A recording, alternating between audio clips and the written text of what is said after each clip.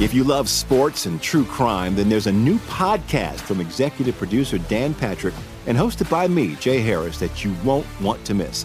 Playing Dirty: Sports Scandals. Each week, I'm squeezing the juiciest details from some of the biggest sports scandals ever. I'm talking Marcus Dixon, Olympic gymnastics, Cain Velasquez, salacious Super Bowl-level scandals. Join me on the dark side of sports by listening to Playing Dirty: Sports Scandals on the iHeartRadio app, Apple Podcasts, or wherever you get your podcasts. From LinkedIn News, I'm Jessie Hempel, host of the Hello Monday podcast. In my 20s, I knew what career success looked like. In midlife, it's not that simple. Work is changing, we are changing, and there's no guidebook for how to make sense of it. Start your week with the Hello Monday podcast. Listen to Hello Monday on the iHeartRadio app, Apple Podcasts, or wherever you get your podcasts. From LinkedIn News, I'm Leah Smart, host of Everyday Better, an award-winning weekly podcast dedicated to personal development. Whether you're looking for ways to shift your mindset or seeking more fulfillment in your life, we've got you covered. Join me as we dive into captivating stories and research-backed ideas that have empowered me and others to lead lives with more clarity and intention. Everyday Better, making growth an everyday practice. Listen to Everyday Better on the iHeartRadio app, Apple Podcasts, or wherever you get your podcasts. The Nikki Glaser Podcast. Her roast of Tom Brady stole the show. Now she's talking about it on the latest episode of the Nikki Glaser Podcast. I said, tell Tom Brady that I'm the Tom Brady of roasting. Lots of people roasted the GOAT, but only Nikki is still being talked about. Every time I refresh my DMs, it's 14 blue check marks of people I didn't even know who knew me are writing like paragraphs to me. Hear that in all episodes of the Nikki Glaser Podcast on America's #1 podcast network, iHeart. Open your free iHeart app and search the Nikki Glaser Podcast to start listening.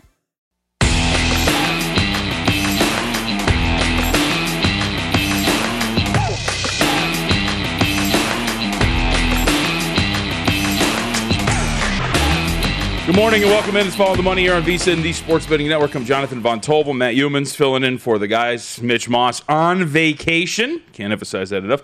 We are with you until Friday, so that'll be the case here. We have a lot going on here today. Chad Andrews is going to be with us in the second hour, Matt Youmans, and Doug Kazarian, nice enough to give us some time, ESPN Daily Wager, Behind the Bets podcast as well. He will be with us to discuss everything he has seen in the NBA Finals up to this point. You had an exciting weekend. You're here at Circa. I heard you hung out with Aaron Renning for a while as well. How was the weekend? Yeah, we had a big group of guys down here at Circa to watch the UFC fights Saturday night. Man, it was a good crowd up in the third floor warehouse. It's a great place to watch the fights, and great night to be down at Circa on Saturday. And unfortunately lost a little bit of money on the fights, JVT. So I was a big Milwaukee Bucks fan last night because I was trying to get it all back on the Bucks. Yeah, I was going to ER mentioned that you guys were down here on Saturday, and I was going to invite myself and come in and hang out. But, I'm not like that, ER. I'm not like that.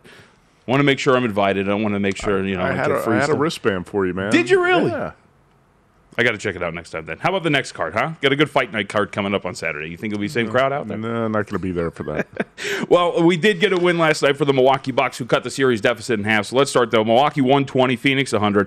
Bucks closed as a 4.5-point favorite. Late push on the total to the under. It actually was 222 throughout the days leading up to the contest yesterday. Closes 220. You get a push that hangs on a late three-point shot by the backups and ultimately does not go down.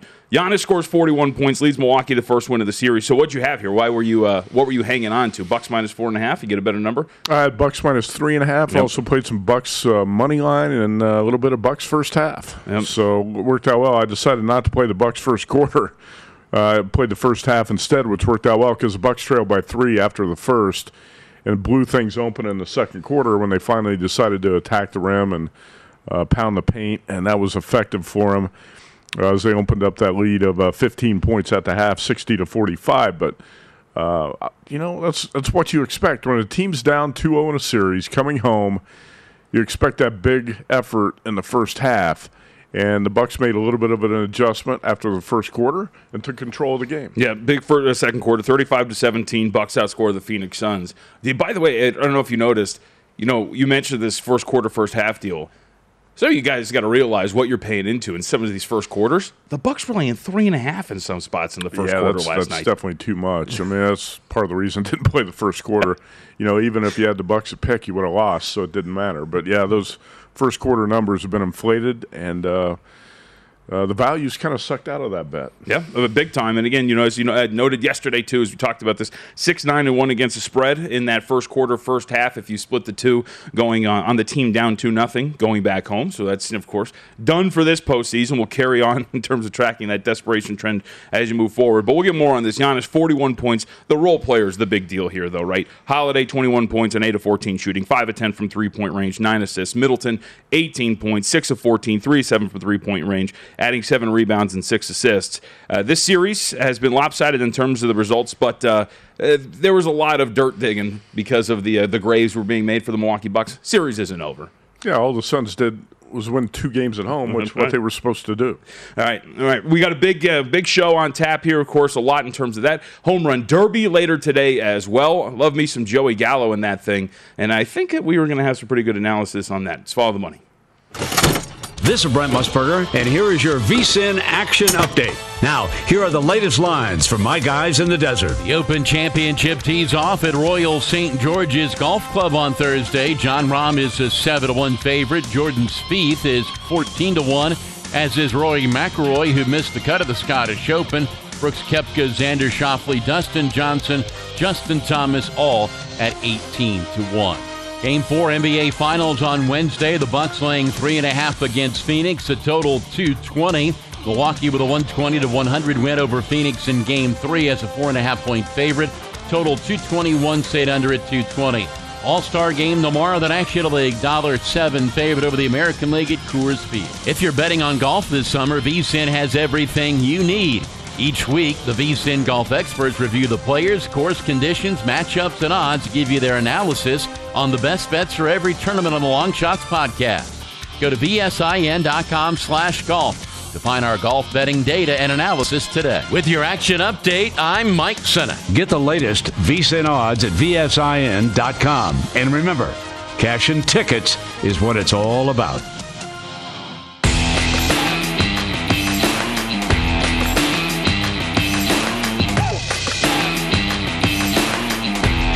It's time to follow the money with your hosts, Mitch Moss and Paulie Howard. We got a VSiN subscriber exclusive this Tuesday. Long Shot hosts Brady Cannon and Wes Reynolds will be answering your golf betting questions live just in time for the Open Championship. They'll be live Tuesday at 3:15 p.m. Eastern, 12:15 p.m. Pacific for a subscriber-only Q&A session. Subscribers will have access to watch live and ask questions, or you can email your questions ahead of time to questions@vsin.com. I'm sure you'll only get open questions on that one. Watch for the link in your subscriber email and join Brady and Wes for all of the golf betting insights this Tuesday. Wes, what's your favorite sitcom?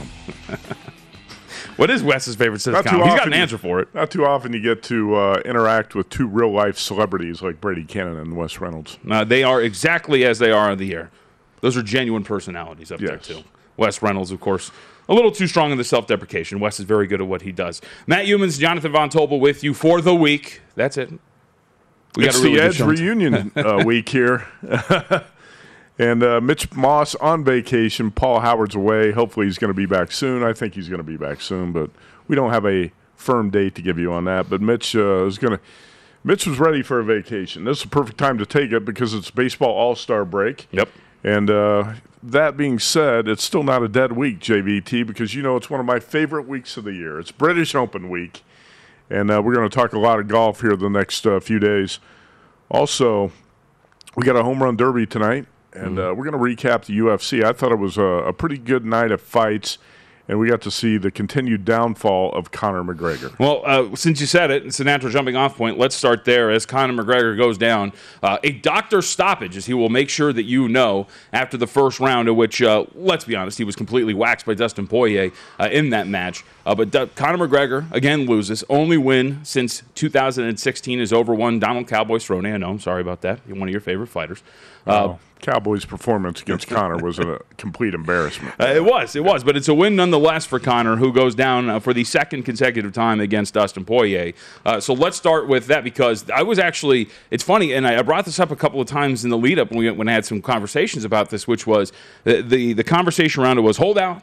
That money's coming for Conor. It's coming at some point. And it never really did. Dustin Poirier in a lot of spots closes as a $1.40 favorite. I know at DraftKings and other spots closes as $1.30. But the line never really budged back in the direction of Conor McGregor. This was one in which the public and the squares seemed to be in unison, hammering in on the diamond for the most part. Yeah, I think Conor had his fair share of action at plus money, but it was nothing overwhelming like you've seen in previous Conor fights. And you didn't have I don't think the masses of Irish fans coming to town to support him. A lot of people just don't believe the Conor hype anymore. When you've won one fight in 4 years, not too many people are going to be buying the hype. He doesn't have much fight to back up the bark these days, and he's basically a guy who's all talk. Yep. And that was proven again Saturday night. Now, I will say this. If you looked at the fight between these guys several months ago, there were a lot of sharp handicappers who backed Conor in that fight, and he was a 250 favorite, minus 250. So you could look at it and say, hey, this time Conor's plus 120, coming off a loss, and you could flip it that way and make a case for Conor. But, yeah, I was with Aaron Renning and Brian Edwards, our producer, Matt Santos. We had a group of guys up there watching the fights. I think halfway through the first round, or at some point in the first round, he said, man, Conor's just he looks slow. He doesn't look like the same fighter he was in the past. And he was in trouble. And I actually think that the broken ankle got him off the hook, because I expected that he was going to take a pretty bad beating in the next round. Yes, that second round wasn't going to go well for him. And I think there's a couple things I think you need to be clear about this fight, too. First off, it was scored at 10-8 by two of the three judges when the scorecards came out. I think 10-8's a little bit extreme. I actually completely agree with it. You can make a case for 10-8, but I didn't think, wow, that's got to be a 10-8 round. I mean, Dustin clearly won the round. Yeah, well, and I think when you watch, when they were standing on the feet, I think there was a thought that they were kind of even. Conor McGregor initiated the clinch because he ate three combinations hard, right? And that was a desperation. All right, let me initiate this clinch. Let me get a little bit of a break here. And then he tries for the guillotine, which was an absolute mistake against a guy like Dustin Poirier. And this is why, you saw that gap. This was expected in the first fight, or the second fight, right, back in January, which was you thought Dustin Poirier would get a little bit more dirty in terms of the clinching and grappling. There wasn't that much of that, and he finishes him on the feet. This time around, you saw why you thought there was going to be more of that, because when Conor initiated, when he was a little desperate, that was immediately in Dustin Poirier's wheelhouse. And they're on the ground. He's dropping elbows. He's hammer-fisting them. Like, there was a lot of problems for McGregor, and that's why I thought there was a lot of pushback, like, well, on the feet it was even. I don't think it really was. I thought Poirier was piecing him up, and to your point, there was edges for Poirier when they were standing. There was edges for Poirier when they went to the ground. Those edges were going to get, I think, even more exaggerated as the fight went on. Right, because he's getting gassed out on the ground, so even if he lasts into the second, then he has to deal with that going up with Dustin Poirier. I've been impressed with Poirier, man. He's improved as a fighter, but especially in these last two, because he has really shown that, regardless of what you think about McGregor as a fighter overall, there's a gap between these two. And Dustin Poirier, if for some reason they fight for a fourth time, which Dana White said that will happen potentially, that's going to be, I think, one in which now we're talking about Poirier as nearly a $2 favorite if they fight for a fourth time. Yeah, and I think a line was put up on that at the Westgate Superbook, and he was more than a $2 favorite. If that fight's got to go off by the end of next year, I believe, if it happens. Here's who Conor is at this point, JVT. He's a bully, and he's a talker, and he's a guy who his knockout power is going to work on smaller guys. It's not working on the bigger guys like Dustin Poirier, right? Conor beat up on the little guys like Jose Aldo, and I think he's probably best suited. Chad Mendes, who actually almost lost to as well. He's probably best suited for fights with guys like Diaz, guys who are going to stand there and just throw bombs and trade bombs with him, and he doesn't have to worry about the wrestling aspect of it too much. And maybe that's the next fight. I think the UFC is going to bring Conor back and set him up. Not against Dustin next, probably against a couple of guys he can beat, right? You got to get Conor back in the win column to make people think he's back, and you're going to buy the pay-per-view. Tony Ferguson has been thrown out there as a potential next fight for him. Which would, I mean, I would watch that. That would be a very entertaining I fight. would watch all the Conor fights. I'd watch fights. I mean, he's still the major draw of UFC, even if he's not the best fighter on the block. I will say that Dustin Poirier has been a class act, and Conor is just classless. And a lot of the stuff he said was just disgusting. But that's been well documented in the media. And after the fight the other night, Adam Hill of the Las Vegas Review-Journal quoted Dustin on whether there is closure after this win. He said, quote, "It sucks, man. I was going to beat the guy if his leg held up. I'm not sure yet. I need to digest it all because right now it kind of feels weird. It's not a good feeling." Nobody wants to see a fight in that way on a snapped ankle, right? No. And it sucks to see the fight end that way. But the bottom line is the fight was going to end with Conor losing one way or another. Yep, it was. And, we'll move forward. It's funny, on social media, there was a lot of, I think I tweeted out something along the lines of, it's good to see Conor downfall, right, as a fighter. And there was a lot of, that's an ugly tweet. That's not nice. And it's like, that's not nice. He's not a great human. So did you hear what he said about Poirier's wife? Right, or punching old men in bars because they didn't drink his whiskey. Yeah. So it is somewhat enjoyable to watch Conor the fighter take a little bit of a downturn over the last few years. And Poirier, of course, one of the many favorites that cashes on this card at UFC 264. Doug Kazarian, who's going to be with us later, who was on the floor, by the way, at a T-Mobile. Quite the life for Doug Kazarian. Well, he's a big shot at ESPN. He and Lou Finicaro. That's right. How about Lou getting some camera time at ESPN over the weekend on Daily Wager, and had a couple spots. We got a photo of Lou. Let's see if we can pull it up here in a minute. This is Lou and Brett Okamoto of ESPN. The star rise of Lou Finicaro. Lou's big shot in the spotlight. There he is, VSiN's own Lou Finicaro on ESPN with Brett Okamoto. The only thing I could say there is, what's up with the shirt? What's wrong with it? If you're a serious fight handicapper, do you wear a pink shirt on fight day? So first, there's a couple things. One, I think the camera's just messed. I think it's red, and it just looks pink. I could be wrong. I am a fan of pink shirts regardless. But the other is, I think that's actually how I picture an MMA handicapper. You picture him in like a suit and tie? Well, no, not in a pink shirt, though. I mean, you're not a chick going to a picnic on Sunday afternoon. Hey, this pink looks nice. Sharply dressed, a couple of sharply dressed men there. Brett Okamoto with him as well. You know, it's over-under set and a half. Lose a dog better, and the card didn't go real well for him. Not like it was a disaster, but it didn't go real well. Stephen Wonderboy Thompson was one of the fighters he backed, minus 155, and Wonderboy got dominated by who did he get dominated by? Gilbert Burns, yep. Gilbert Burns. $1.40 underdog. Basically controlled the fight. Betting favorites, according to Doug Kazarian, 11-1 at UFC 264 with Gilbert Burns in the co-main event as the only underdog to cash. So if you were a dog player, this is not the card for you.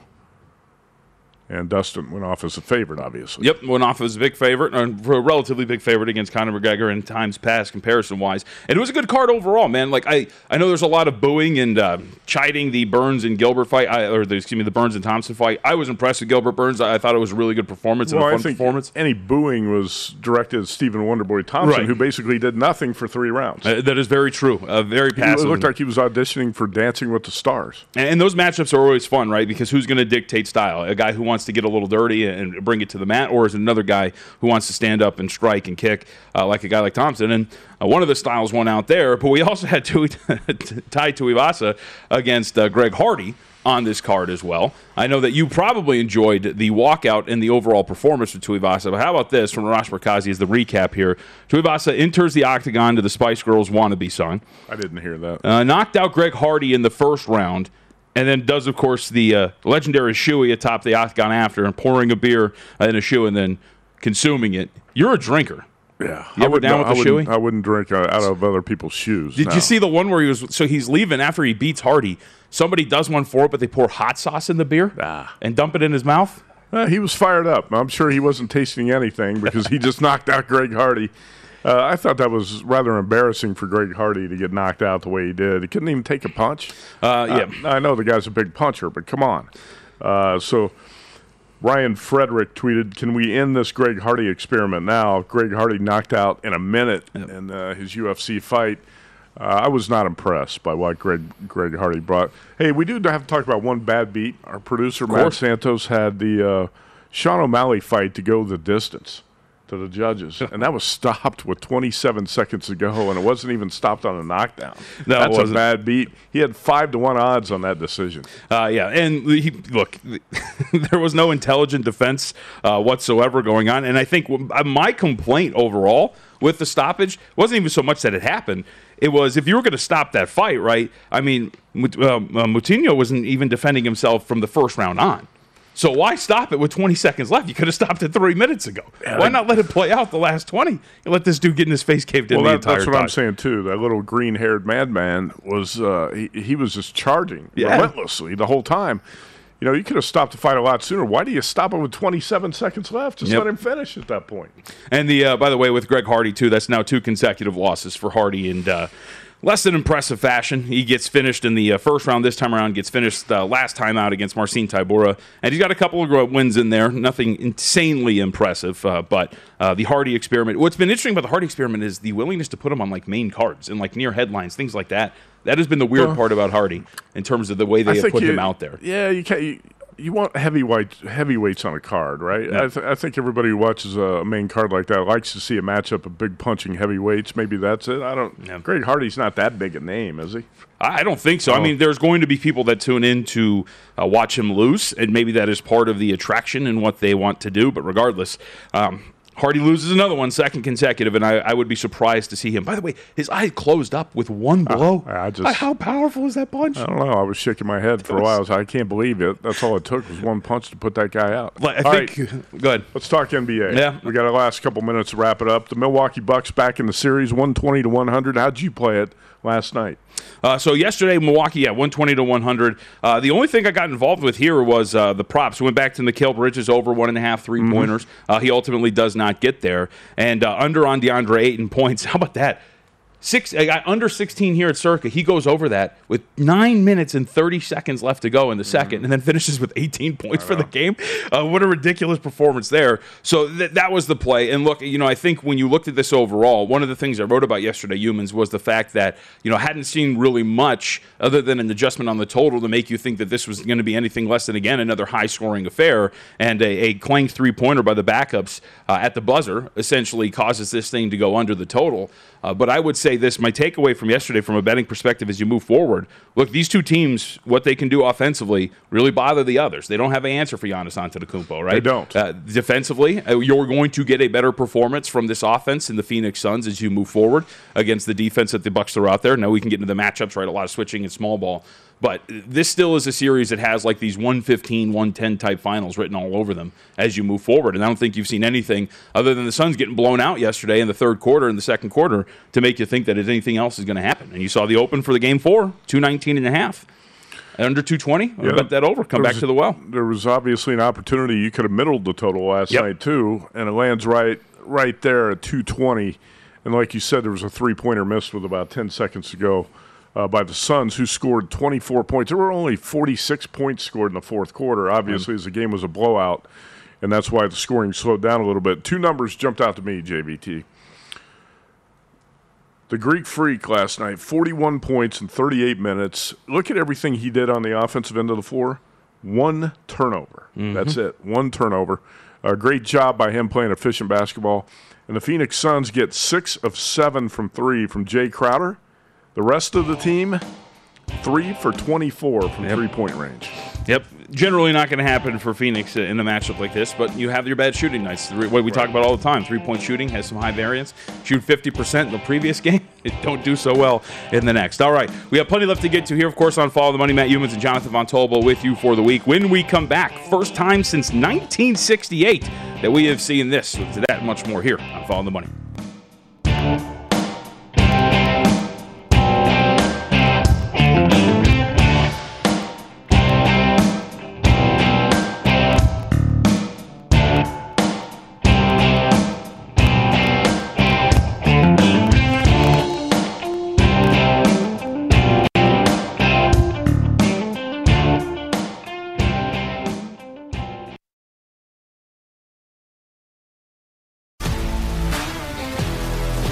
If you love sports and true crime, then there's a new podcast from executive producer Dan Patrick and hosted by me, Jay Harris, that you won't want to miss. Playing Dirty: Sports Scandals. Each week, I'm squeezing the juiciest details from some of the biggest sports scandals ever. I'm talking Marcus Dixon, Olympic gymnastics, Cain Velasquez, salacious Super Bowl-level scandals. Join me on the dark side of sports by listening to Playing Dirty Sports Scandals on the iHeartRadio app, Apple Podcasts, or wherever you get your podcasts. The Nikki Glaser Podcast. Her roast of Tom Brady stole the show. Now she's talking about it on the latest episode of the Nikki Glaser Podcast. I said, tell Tom Brady that I'm the Tom Brady of roasting. Lots of people roasted the GOAT, but only Nikki is still being talked about. Every time I refresh my DMs, it's 14 blue check marks of people I didn't even know who knew me are writing like paragraphs to me. Hear that in all episodes of the Nikki Glaser Podcast on America's #1 podcast network, iHeart. Open your free iHeart app and search the Nikki Glaser Podcast to start listening. What's up, everybody? This is Stephen A. Smith. When I'm not at my day job, First Take, you can find me in my studio hosting the Stephen A. Smith Show podcast. Tune in every Monday, Wednesday, and Friday, at the very least, as I bring you all new episodes that feature the biggest headlines in the world of sports, pop culture, business, and politics. You'll hear my unfiltered opinions on those nauseating Cowboy fans, the chaos in Washington, D.C., and trending topics on social media, as well as my straight shooter interviews with top celebrities and game changers. And I occasionally give out love advice. Yes, it's true. If you want to know my true feelings about something, I'll give it to you straight. So listen to the Stephen A. Smith Show podcast on the iHeartRadio app, Apple Podcasts, or wherever you get your podcast. From LinkedIn News, I'm Jessie Hempel, host of the Hello Monday podcast. In my 20s, I knew what career success looked like. In midlife, it's not that simple. I've been a journalist for 2 decades, writing cover stories for Business Week, Fortune, and Wired. And now, every Monday, I bring you conversations with people who are thinking deeply about work and where it fits into our lives. Like Microsoft CEO Satya Nadella on growth mindsets. The learn-it-all does better than the know-it-all. Or MacArthur Genius winner Angela Duckworth on talent versus grit. Your long-term effort and your long-term commitment are surprisingly important. Each episode delivers pragmatic advice for right now.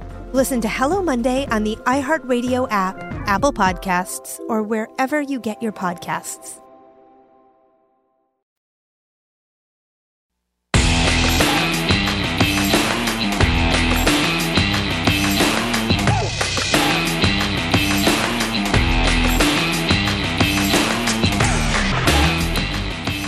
Follow the money from the oddstrader.com studio at Circa. Go to oddstrader.com, download the free OddsTrader app right now. Start winning with up to the second info that you need. Matt Youmans, Jonathan Von Tobel filling in for the guys just this week.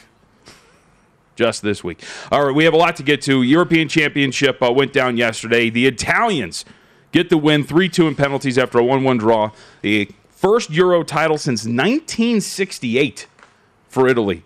In this spot. Big moment in penalty kicks. Rashford getting Donnarumma to go the other way, but hitting the post. 2 subs in the second half as well. Missed the 2 PKs for England. And Italy gets a pretty big win. Pretty strong win, too, man. England strikes first early on, gets a goal. Actually, I thought it was a really great sequence for them. And then after that, Italians dominate possession. Humans, they get the domination in terms of shots on goal. After that quick start, it was Italy pretty much the rest of the way. Epic final, JVT, an epic final. I was on the edge of my seat the entire game. You didn't watch that much, did you? I didn't watch any of it. Oh, I thought it was really. It was a really good game. No, I'm sure it was going to be a good game. There's no doubt. I was watching golf and baseball and some other things, and I knew that Stanford Steve would load up all the key highlights last night on SportsCenter, and I watched the highlights. Now, I did watch a few of the soccer games during this tournament. I just didn't catch yesterday's game. I bet under 2, and obviously you got a push on that. With Italy scored in, the 69th minute? Is that right? Yeah, somewhere in that range. 67th minute, sorry. After England got that quick strike early in the game.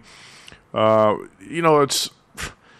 sure it's heartbreaking for guys like Nigel Seeley and England soccer fans.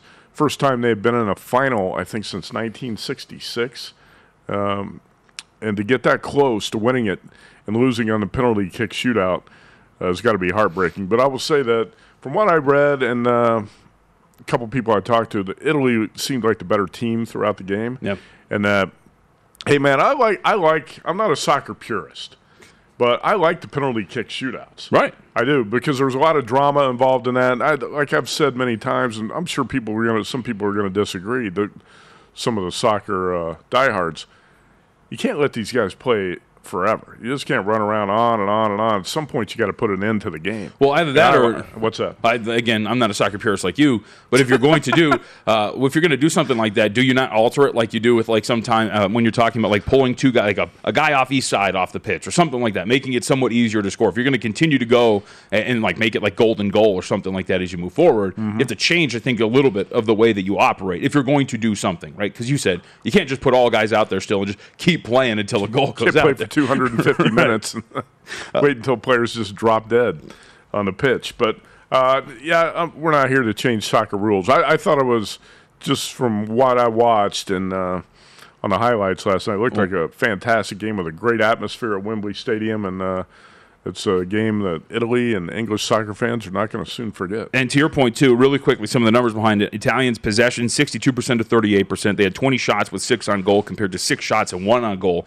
by the English in that game. And still, England had quite a few opportunities, right? You talk about the penalty kicks. When you go through those, Pickford gets a massive save after some of the misses for England. He gets a massive save there. Saka has a chance to do it, but he is turned away. So it was a lot of fun. And look, this is the big stage, right? And now the Americans are on the big stage in basketball as well. It's a lot of international sports here. Didn't perform quite well on the big stage at Michelob Ultra Arena. But the biggest upset of the weekend is a game that very few people even recognize. It was under the sports radar, but it was the biggest upset of the weekend. USA Basketball goes down as a 28-point favorite, JBT. How about this nugget from Brian Windhorst? Coming into the game, the Americans had been 54-2 in exhibition games since professionals started playing in 1992. 28 to a 30-point favorite, depending on where you look. Lose outright to Nigeria, 90-87. Nigerians go 20 of 42 from beyond the arc. And look, like we were talking about this off the air, the Americans went in 4 days of practice. One of them was a light workout, no scrimmaging. These are, if you look at the roster all the way around, Bradley Beal, Damian Lillard, Kevin Durant, a bunch of isolation scorers, right? And when that happens in tight games, you're going to revert back to, let me see if I can do this on my own. Nigerians got some good team. Look, remember, Nigerians have 7 NBA players as well. So it's not like this is a team of nobodies. Right. But now you got to go back at it again. You're a 16.5-point favorite against the Australians later today. And you don't sneeze at the Australians. Patty Mills, Matisse Thybulle, Joe Ingles, Josh Green, Aaron Baines. Wow. And then you get Matthew Dellavedova and Dante Exum on the roster. That's a pretty good team. That's a pretty good Australian team. Nick Bogdanovich and William Hill is hopefully going to be on with us this week. I want to find out how much betting action these USA basketball games are drawing. 28-point favorites against Nigeria. Lose the game 90-87 here in Vegas. Like you said, 16.5 is the number today. This Australian team looks pretty good. And as you mentioned, you get some big names on the U.S. side, but this is a team that's just been thrown together here in the past week. Yep. All right, Major League Baseball, Ronald Acuna Jr. done for the season. What does it mean for the Braves? The Astros get a massive win over the New York Yankees to avoid the sweep. We're back here on Follow the Money.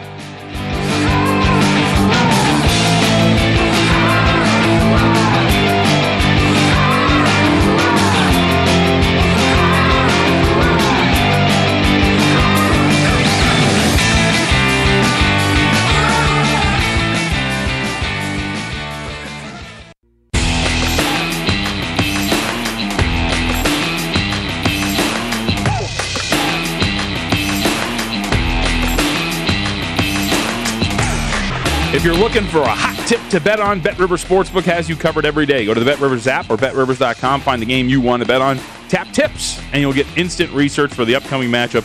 Try it out for baseball, soccer, tennis, and a variety of other sports. And to make your experience even more rewarding, BetRivers offers the most live streams of major sports, instant payouts, and only a one-time playthrough. BetRivers, your hometown sportsbook, offer valid in Colorado, Iowa, Illinois, Indiana, Virginia, Michigan, and Pennsylvania. Available at PlaySugarHouse.com in New Jersey. Got to be 21. Gambling problem. Illinois, New Jersey, Pennsylvania, 1-800-GAMBLER. Indiana, 1-800-9-WITH-IT. Colorado, 1-800-522-4700. Michigan, 1-800-270-7117. Virginia, 1-888-532-3500. Iowa, call 1-800-BETS-OFF.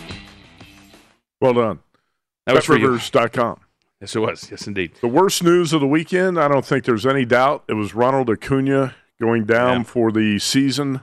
Bad news for the Braves with their superstar with a torn ACL, and we're not going to see him again until 2022. Yep, it sucks. Done for the year. And Acuna, when you look at this for the Braves' perspective, humans, I'm really curious how this team looks moving forward, because this is one that was already somewhat disappointing, and it wasn't the lineup's fault. The Braves' pitching bullpen has not been great. Right. But now 44-45 on the season. You're 4 games back in the division. You're 7 games back for the second wild card. The NL wild card's a nightmare. Unless you're the Cincinnati Reds, you really don't have a very good opportunity to catch one of those teams out of the NL West.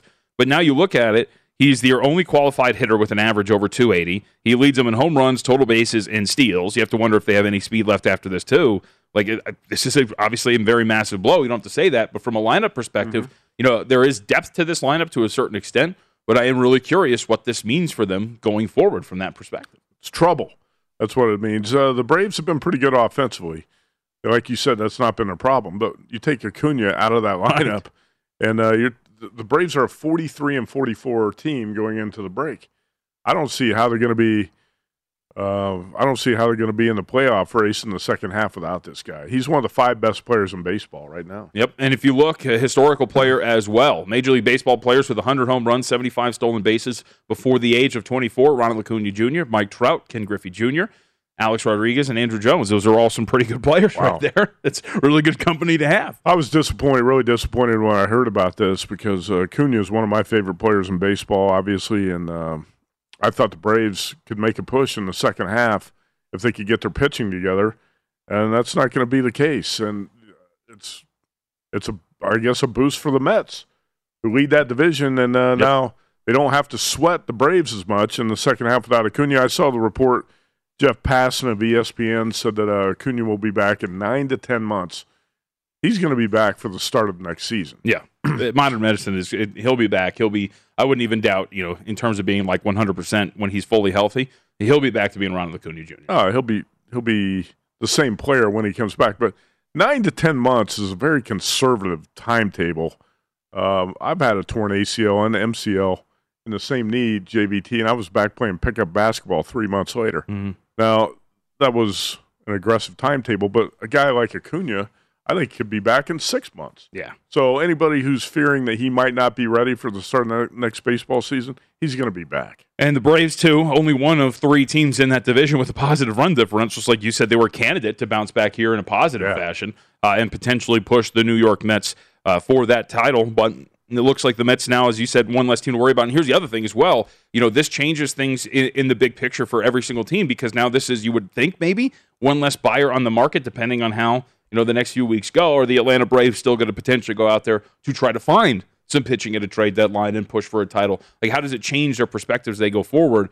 There's a lot of stuff that spins off from something like this. So it sucks. And overall, too, just an update for those who don't know off the top of their head, the division odds for this one right now: Mets -286 at DraftKings, Braves 6-1, Nationals 7-1, Phillies 8-1, and the Marlins at 40-1. And you're talking about, the Braves are 44-45, 1 game under, and at 6-1, I think you could probably just bump that up to 8-1. Yeah. They could change spots with the Phillies, and you could bump the Phillies to 6-1 and the Braves to 8-1. The Nationals have hit the skids a little bit after that long winning streak, and we still don't know if the Nationals are going to trade Max Scherzer at some point in July, but the Phillies are the team, I think, that now have the best chance to make a push to catch the Mets from behind in the East. Yes, they are. And there's a candidate on that roster, too, that's going to have a big second half. We'll get to that at some point later in the show and later in the week.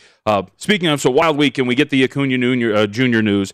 We also get a ridiculous finish because the Astros avoid the sweep with a walk-off win over the New York Yankees on Sunday. So this was going on around the same time as the Euro Championship. So I had it on two TVs. And I'm watching the European game, and I look down, and I see Jose Altuve is getting his shirt torn off. And I was like, what the hell just happened?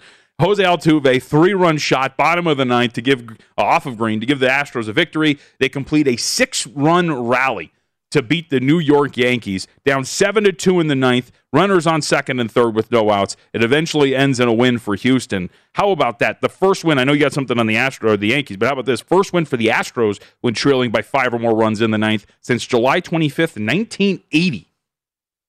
Whew, that's I got to say, that's the luckiest betting win I've had in a long time, because I bet the Astros on Friday and lost. Yeah. I bet the Astros on Saturday and lost.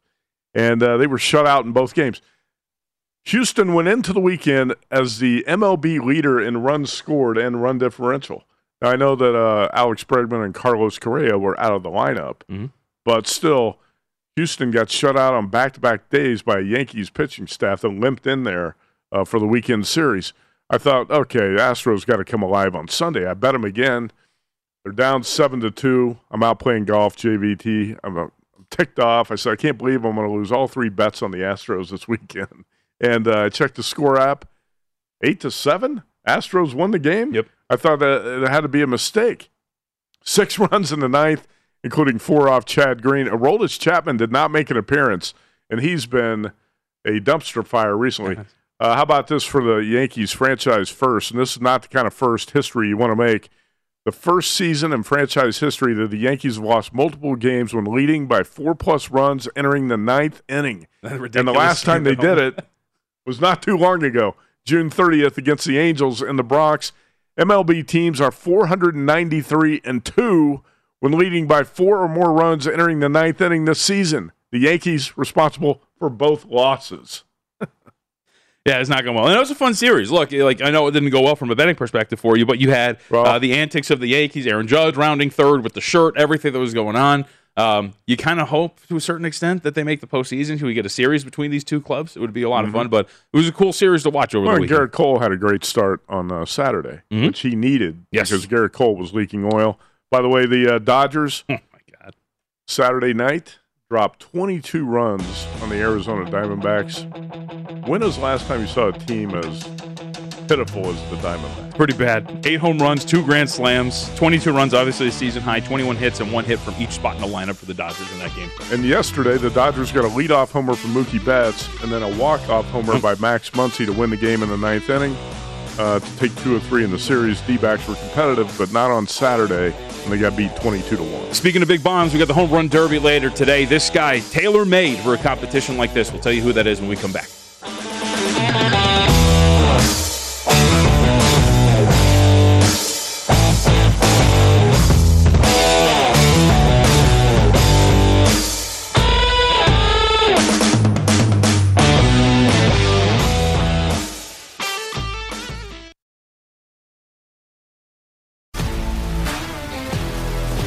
If you love sports and true crime, then there's a new podcast from executive producer Dan Patrick and hosted by me, Jay Harris, that you won't want to miss. Playing Dirty: Sports Scandals. Each week, I'm squeezing the juiciest details from some of the biggest sports scandals ever. I'm talking Marcus Dixon, Olympic gymnastics, Cain Velasquez, salacious Super Bowl-level scandals. Join me on the dark side of sports by listening to Playing Dirty: Sports Scandals on the iHeartRadio app, Apple Podcasts, or wherever you get your podcasts. The Nikki Glaser Podcast. Her roast of Tom Brady stole the show. Now she's talking about it on the latest episode of the Nikki Glaser Podcast. I said, tell Tom Brady that I'm the Tom Brady of roasting. Lots of people roasted the GOAT, but only Nikki is still being talked about. Every time I refresh my DMs, it's 14 blue check marks of people I didn't even know who knew me are writing like paragraphs to me. Hear that in all episodes of the Nikki Glaser Podcast on America's #1 podcast network, iHeart. Open your free iHeart app and search the Nikki Glaser Podcast to start listening. What's up, everybody? This is Stephen A. Smith. When I'm not at my day job, First Take, you can find me in my studio hosting the Stephen A. Smith Show podcast. Tune in every Monday, Wednesday, and Friday, at the very least, as I bring you all new episodes that feature the biggest headlines in the world of sports, pop culture, business, and politics. You'll hear my unfiltered opinions on those nauseating Cowboy fans, the chaos in Washington, D.C., and trending topics on social media, as well as my straight shooter interviews with top celebrities and game changers. And I occasionally give out love advice. Yes, it's true. If you want to know my true feelings about something, I'll give it to you straight. So listen to the Stephen A. Smith Show podcast on the iHeartRadio app, Apple Podcasts, or wherever you get your podcast. From LinkedIn News, I'm Leah Smart, host of Everyday Better, an award-winning weekly podcast dedicated to personal development. Whether you're looking for ways to shift your mindset or seeking more fulfillment in your life, we've got you covered. You can build internal resources. That's what the study of psychology is about, building internal resources. Turning towards is one of the most important elements of successful relationships, no matter what kind of relationship it is. The thing that underpins all of this productivity stuff is finding a way to make the journey itself enjoyable. The journey is the destination. The beauty of uncertainty is infinite possibility. When you don't know what's next, you don't know what's next. And thus, anything can be next. Join me as we dive into captivating stories and research-backed ideas that have empowered me and others to lead lives with more clarity and intention. Everyday Better, making growth an everyday practice. Listen to Everyday Better on the iHeartRadio app, Apple Podcasts, or wherever you get your podcasts.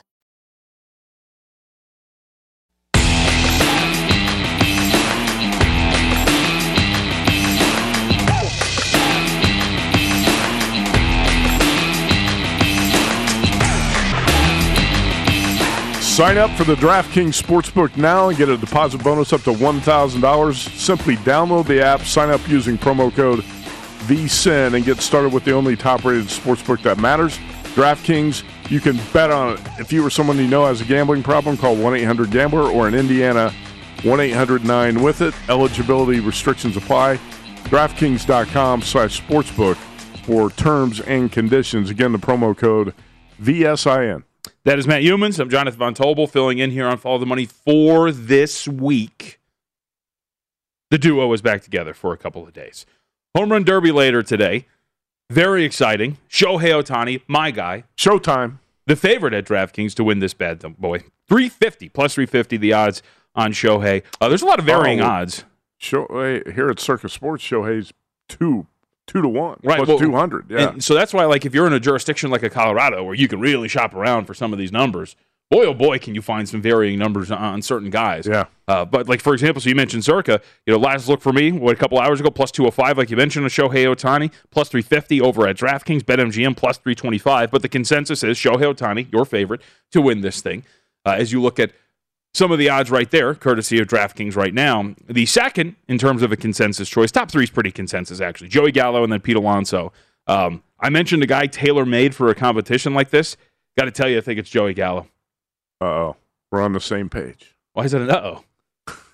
Why is that an uh-oh? when only two people agree? Why is that a problem? There's only 8 guys in the contest. Yeah. We're on the same guy. I said on Friday's show with Mitch, and Mitch agreed. Mitch liked Joey Gallo, too, so all three of us in unison on this. Joey Gallo is a kid from Vegas. He's got that sweet left-handed swing, uppercut swing. Oh, hell yeah. A ton of power. He comes in hot. He had a stretch here before the All-Star break where he hit 10 homers in 10 games. I just think his swing is perfectly tailored for a home run derby. Not that Shohei Ohtani's not, but Shohei hits, as you know, as an Angels fan, you watch a lot of these games. Mm-hmm. He hits a lot of balls to center field. Yeah. Shohei hits, he's got a lot of power to center. It's incredible, his power to dead center. Yeah, it is. It really is. I'm not sure what it's going to be like in a home run derby. It'd be a little bit different, but I think Joey Gallo has got the perfect swing to win this, and that's my pick as well. So you, me, and Mitch all on Joey Gallo. I think the best number you can find on him is plus 450. I've been trying to find 5 to 1, but I haven't found it yet. I'm fired up for this contest because, first of all, it's a Coors Field at altitude. Juiced baseballs are going to be part of the competition. What's the longest home run we're going to see? We'll talk about that. But aside from Joey Gallo and Shohei Ohtani, who do you think's got the best shot? Now, first of all, we've got first-round matchup. These guys are going head-to-head. So I'll tell you this. If Gallo got upset by Trevor Story of the Rockies in the first round, I wouldn't fall out of my chair shocked. That's just the nature of a home run derby. But now I like it better when just 8 guys let it rip in the first round and the top 4 scores advance. Mm-hmm. I don't really necessarily like this head-to-head bracket. So you're a home run derby purist, huh? I'm not a soccer purist, but I'm a home run derby purist. No, I mean, so I think when I was looking at this whole entire field, the guys that stuck out to me in terms of ones that I think have the best opportunity to win it, it is going to be the top 3, right? Shohei Ohtani, Joey Gallo, Pete Alonso, and then I do think Trevor Story. I think you would definitely throw in there if you're taking like a longer shot, and Matt Olson too. But the reason why those guys stick out to me, Youmans, is If you look at the rest of them, and the rest of them, there's only 3 others, but like a guy like Juan Soto, much more of a line drive hitter, right? Not in terms of a lot of lift. If you look at like ground ball to fly ball numbers, everything like that. I love Soto as a player, but you're exactly right. He's more of a line drive hitter. Right, more contact line drive. Trey Mancini, it might surprise some people, also more of a line drive hitter for the most part, This too. could be the sentimental pick. Numbers. Yeah. Trey Mancini, everything he's overcome to make a big comeback this season. If you're looking for a story, I guess an emotional type of story, Trey Mancini would be your pick. Yeah. But I think the what led me to Joey Gallo, and like to your point, maybe Trevor Story winning something like this, Joey Gallo with that natural uppercut swing is a fly ball hitter. If you look at his career throughout, since he has made it to the majors, Joey Gallo, if you're talking about fly ball rate, has been consistently high throughout his entire career, a career fly ball rate of over 50%. Shohei Ohtani, if you remember at the beginning of his Major League Baseball career, was actually more of a line drive hitter. He didn't get a lot of lift on his balls. I know. Right, but now, yeah, he has changed his swing a little bit. He has more lift to a lot of his swings and a lot more, of course, to his hits. And so he has gone from a line drive hitter his first 3 years. Look at this. Ground ball to fly ball ratio for Ohtani the first 3 years, 1.32, 203, 150. This year, 0.8. Yeah. Like he has definitely changed in terms of the way he's approached things. But Trevor Story, Pete Alonso, all of those guys, like that was the common thread to me, is looking at guys in this contest who consistently get lift on the ball. That's those 5 guys, if you throw Olsen in there as well. But to me, like you mentioned it, Gallo with that natural uppercut swing and the power that he's got, he's in good shape too. Like I think because that's an underrated aspect of this. Guys do gas out as you get later into these rounds for the home run derby. So everything led to Gallo. You ever competed in a home run derby or taking like high intensity? I was going to say yes, a crappy one. It does wear you out. Trey Mancini, by the way, it's 16-1 odds. You were talking about the importance of shopping. DraftKings Mancini's 10-1 and Circa 16-1. How about this? Sal Perez, if you want a long shot. When I was looking around yesterday, 8-1 at William Hill, 7-1 at DraftKings, 8-1 at MGM, 20-1 here at Circa. Mm-hmm. Which I would kind of agree a little bit more with the 20-1. But like, do you remember a couple of years ago there was the year that Miguel Sano made it in the home run derby? He made a deep run, but by the final he completely gassed out. He had nothing left in the tank. Like it's very important in that regard. Do you think? I'm not going to say he's not in shape, but do you think Pete Alonso, who's got more, I think has to put more effort into his swing? He doesn't have. I think Ohtani and Gallo just have more natural, compact swing that's built for the derby that Pete Alonso might not be that efficient with the swing. Do you think that works against him a little bit? Yeah, I think so. That lumberjack swing, like where he's just resting the bat on his shoulder, just ready to go. I will say, Ohtani gets pretty violent with the swings at time. I wonder how much that works against him in a contest like this. If he's starting to get like super violent on every single swing, like he's like batting helmet flies off guy, right? Like he'll go insane on some of these hacks, and it's good because it leads to those massive bombs to dead center. But I think overall, for me, it was Joey Gallo to win this thing. You too? Yeah, it's my pick. It's been my pick since Friday. I'm sticking with it. By the way, Perez down to 12-1 at Circa. Okay, so you get that adjustment. Right now, if you said it was 20-1 yesterday, yeah. So somebody thought that number was out of whack. Obviously, compared to the market, it was. How about Matt Olson? You're talking about fly ball ratios. That's a guy nobody's really talking about. Yep. Seems like kind of the sleeper coming into this. Matt Olson of the Oakland A's.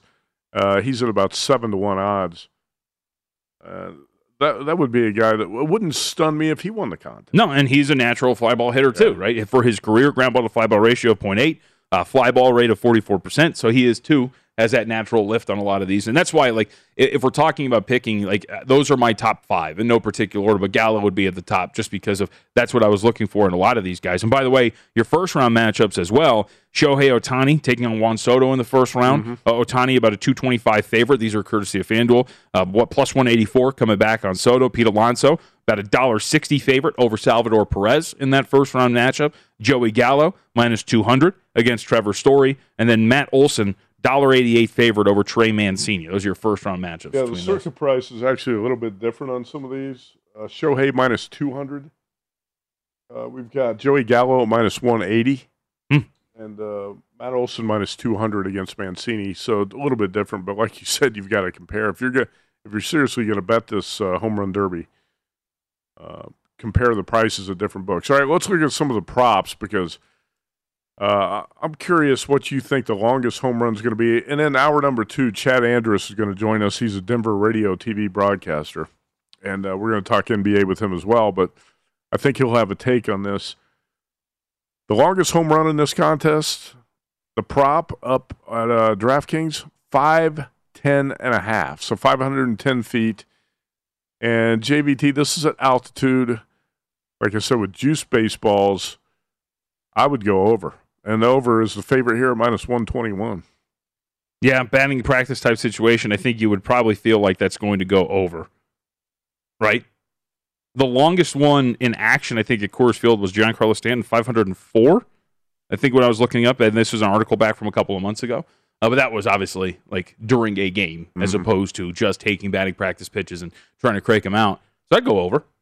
I think juice baseballs are the key here, right, too. Yeah. And I'm going to say I'm going to guess 500. I'll say 525 feet is going to be the longest homer. Yeah, and you have the odds, too, there, by the way, to the player to hit the longest home run. Gallo, 350. Otani, 4-1. Pete Alonso, 425. And generally the same order as we see these guys in terms of winning this thing. Story, 6-1. Olsen, 7-1. Juan Soto, 750. Salvador Perez, 8-1. And let's face 10-1.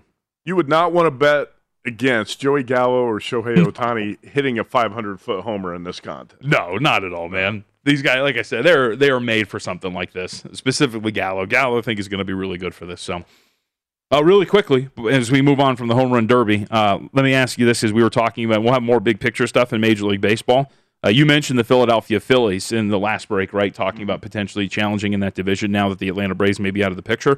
Well, they took 2 of 3 from the Boston Red Sox, and the Red Sox are a team that I think maybe most of us thought that what's going to happen as we move forward with this team, especially pitching, right? Garrett Richards has fallen off a little bit. You got a guy like Eduardo Rodriguez struggling. Is Eovaldi going to hold up throughout the entire series? Well, they're 1-4 in their last 5 games heading into the All-Star break. Yeah, Red Sox stumbling into the break, and when they come out of the break, they're going to be in the Bronx to face the Yankees, and they've made the Yankees look like fools so far this season.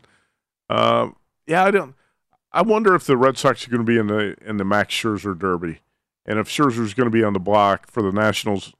At this point, at 5 games under 500, you'd think Washington might make Scherzer available, especially if you get one of those offers you can't refuse. Do you think the Red Sox would go after Scherzer? I mean, I think that's the need, right? That's the big need, and I think if the Red Sox got him, they would be in great position in the second half.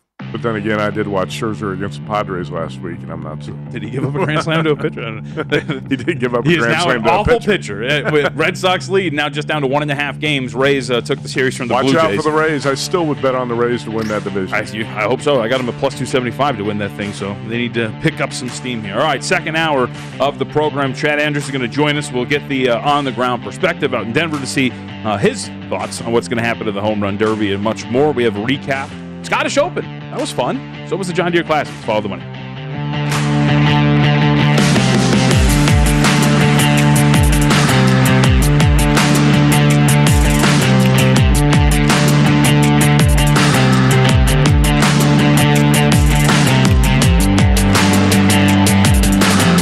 With the new Dexcom G7, you can achieve better diabetes results without painful finger sticks. It sends your glucose numbers to your compatible phone or watch, so you can always see where you are and where you're heading. See how food and exercise affects your glucose, making it easier to spend more time in range and lower your A1C. Take control of your diabetes with the #1 recommended CGM brand. It's easy to get started today at Dexcom.com. That's Dexcom.com. Dexcom data on file 2023. If your glucose alerts and readings from the G7 do not match symptoms or expectations, use a blood glucose meter to make diabetes treatment decisions. For a list of compatible devices, visit Dexcom.com/compatibility. If you love sports and true crime, then there's a new podcast from executive producer Dan Patrick and hosted by me, Jay Harris, that you won't want to miss. Playing Dirty: Sports Scandals.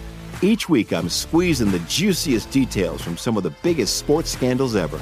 I'm talking Marcus Dixon, Olympic gymnastics, Cain Velasquez, salacious Super Bowl-level scandals. Join me on the dark side of sports by listening to Playing Dirty: Sports Scandals on the iHeartRadio app, Apple Podcasts, or wherever you get your podcasts. From LinkedIn News, I'm Leah Smart, host of Everyday Better, an award-winning weekly podcast dedicated to personal development. Whether you're looking for ways to shift your mindset or seeking more fulfillment in your life, we've got you covered. Join me as we dive into captivating stories and research-backed ideas that have empowered me and others to lead lives with more clarity and intention. Everyday Better, making growth an everyday practice. Listen to Everyday Better on the iHeartRadio app, Apple Podcasts, or wherever you get your podcasts.